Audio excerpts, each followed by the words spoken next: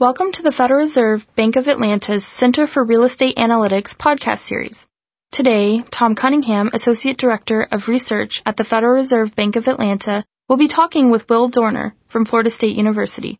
Mr. Dorner and his co-author Keith Eilenfeld presented their research on house prices and city revenues at the Atlanta Fed's conference, The Crisis in Real Estate and Its Impact in Public Finance.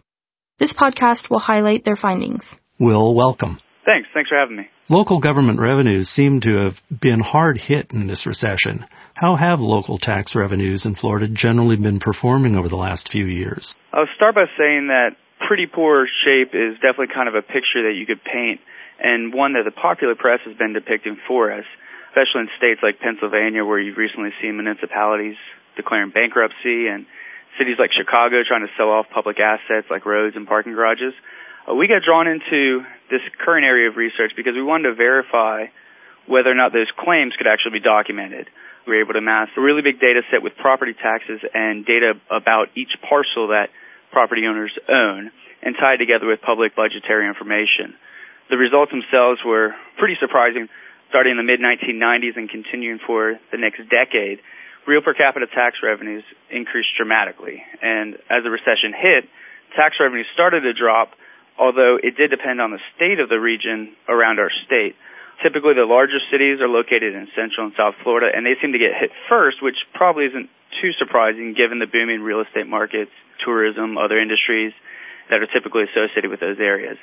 And while those large cities took a hit, medium and small cities were not nearly as affected, and across the state, the average was around 10% in tax revenue per capita, falling between 2006, the peak of the bubble, and 2008.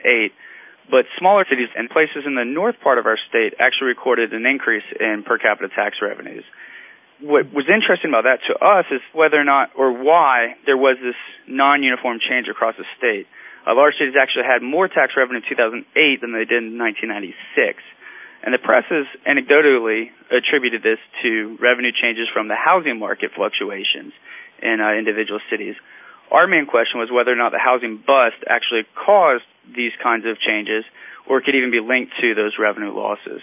So are local government revenue shortfalls related to housing price changes? And to what extent could declines in property values be responsible for the problem? The short answer is that house prices have only had a limited effect on revenues for local governments.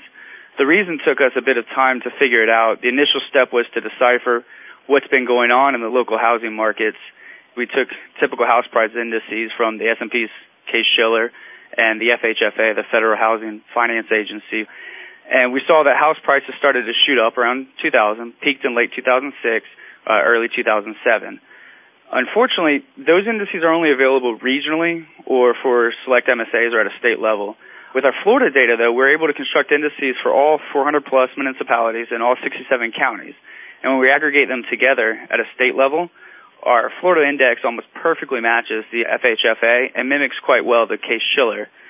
The next thing we wanted to do was to break it down and use these city indices to see whether or not we could answer the question of how or if local house price fluctuations impacted local government revenues.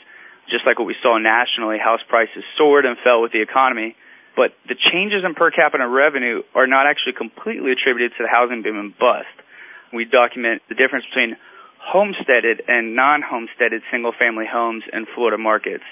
The difference that we've been picking up has arisen because of a constitutional cap that we have in our state on increases in property assessments.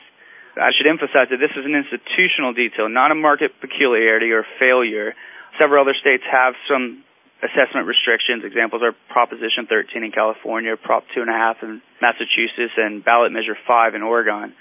In Florida, our state assessment cap limits the taxable value of a house to grow only at 3% or the CPI, whichever is lower, for residents who claim a homestead exemption. The regulation itself is a big reason why the revenue changes cannot be completely attributed to the rise and fall in housing prices. With some statistical tools, we are able to look at our indices and see how rising and falling prices have different effects on revenue. The data, as I mentioned earlier, can also be broken down into homesteaded and non-homesteaded prices. The results show that non-homesteaded properties are 3 times stronger in their effect on local government revenues than homesteaded properties, which tells us that this assessment cap has a strong influence. by reducing the impact the house price can have on these local government revenues in the upswing and the downturn. To kind of draw together these ideas of house prices, revenues, and local governments, we began to notice two sets of interest and responses by local government officials as the house prices were fluctuating up and down. You mentioned that political officials responded in two ways. What were those responses? Well, there's two sets of officials that we sort of started to divvy up our analysis into. One is city council members, and the other one is property appraisers. And we can take them one at a time. If we look at city officials first, the story that we can paint for everyone is that local economies were thriving, housing prices were soaring, and these city officials began to lower their millage rate by 2 to 4 mills pretty much across the board to please their constituents. And since house prices were going up, property owners were happy because tax rates were dropping. Local governments didn't mind because their tax collections were still growing as well. The problem that they ran into was when the economy turned sour and house prices started to fall, the officials couldn't simply move the millage rates back up to their previous levels. To make matters worse, the ad valorem taxes continue to climb because of our state's assessment cap. The reason is because of the way our cap works. What happens is that the taxable value in your property can only increase at that rate of 3% of the CPI, like I mentioned. If the market value of your house, though, increases much faster, you're fine. So the taxable value doesn't go up nearly as quickly. For homeowners, that sounded very appealing. The problem is that this gap widened quite a bit over time. Some houses accumulated a couple $100,000 in terms of a tax wedge. And what that meant is that property owners didn't stay happy when their home values started dropping 20, 30, or 40%. Because their taxes continue to climb. The fact that revenues still were going up as house prices dropped is why we had trouble linking house price movements to per capita tax revenue changes. Based on how the assessment cap functions, revenues can't go down until the just market value drops enough to be at the same level as that taxable value. In terms of the behavior of the city officials, when the house prices fell, officials tried to raise the millage rate to increase their per capita tax revenues, but homeowners, who are typically pretty active voters, cried out, and millage rates have pretty much stayed stable since then. As all of this was going on, we saw a new phenomenon arise, which is property tax appeals. And that's where the other government officials, the property appraisers, come into play. In Florida, we have elected county property appraisers, and they have to reassess properties every several years, like in most places around the country. But the difference is that they submit annual tax rolls, which means that our data is about as close as we're going to get to actual market transactions in terms of how the assessed values are reflecting the actual prices of properties. One thing that caught our attention was whether the appraisers themselves adjust their assessed values up and down at the same rates as we see the market move.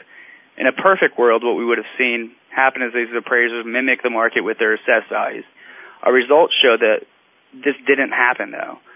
The appraisers actually smooth out their assessments by not raising the values nearly as much as housing prices go up in the boom, and then as housing prices go down, they had even more trouble getting their assessed values closer to the market values. It's a pretty nice finding because this smoothing has been mentioned a lot in the literature, but it's usually shown with private appraisers, and it hasn't really been talked about in terms of public appraisers behaving in this way. So what does your work suggest about property tax revenues going forward? Should we be looking out for something here in terms of local revenues? We're definitely interested in looking at these last two political influences, how they react as the downturn continues and then as the economy starts to recover. For quite some time, residential owners had built up that sizable wedge that I mentioned, and even though millage rates had dropped and then stabilized, property bills had still been going up. The same bill can go down finally once property values drop enough to equal the assessment cap. So this kink or corner solution is where the values are equal. That's what we really need to be looking for, because a few years back, the statewide average was about 10, 12% of homesteaded properties being at that cap. Last year, the number rose to about a little bit above 30%. Now, if this trend continues, we're going to see per capita property taxes actually drop. Local governments definitely need to be aware of this because this tipping point could impact the type of revenues that they have. They also need to be careful with discontent among property owners in response to recent political frustrations that have cropped up nationwide. A number of property owners have begun to appeal their property taxes. Marginally only costs an owner $15 to appeal here in the state of Florida, and it's about the same anywhere nationwide. Unsurprisingly, there's been a surge then in appeals as property values have dropped. To fuel the fire, a number of tax attorneys and real estate representatives have started filing appeals for other people at no charge, and the only catch is that they get to take a 20 to 50% cut of the first year's tax savings.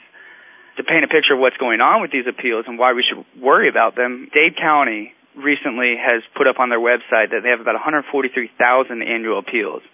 It's a bit of an outlier because the entire state only gets about 200,000, but those numbers are huge, and those numbers are definitely changing over time. If we look statewide, there's about 131,000 appeals in 2007, lower than that 200,000 in 2008, and 94,000 in 2006. In the county where I live, we only had 200 residential appeals last year, 12 in 2007, and 1 in 2006. So it's definitely seen a surge that's been catching on in this appeal process across the state. Most of these appeals don't get approved, but the courts still have to hear every case, and the property appraisers have to prepare their opinions and evidence for each appeal, regardless if the appellant even bothers to show up in court.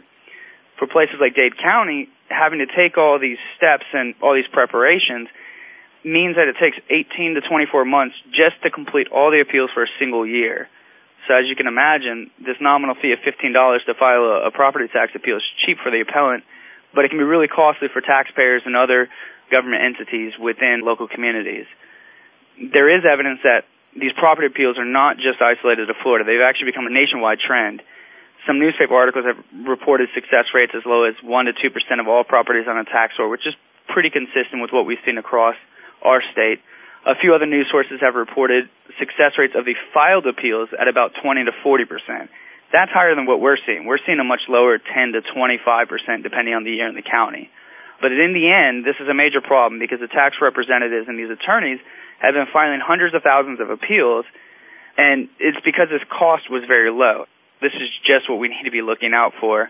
What sounded good on paper to have an easy and affordable tax appeal process isn't necessarily what's working when local governments have to reallocate resources to deal with a new business tactic that exploits a policy where appellants can easily push costs onto the rest of the public. Yeah, that's a pretty interesting unintended consequence. No, it definitely is.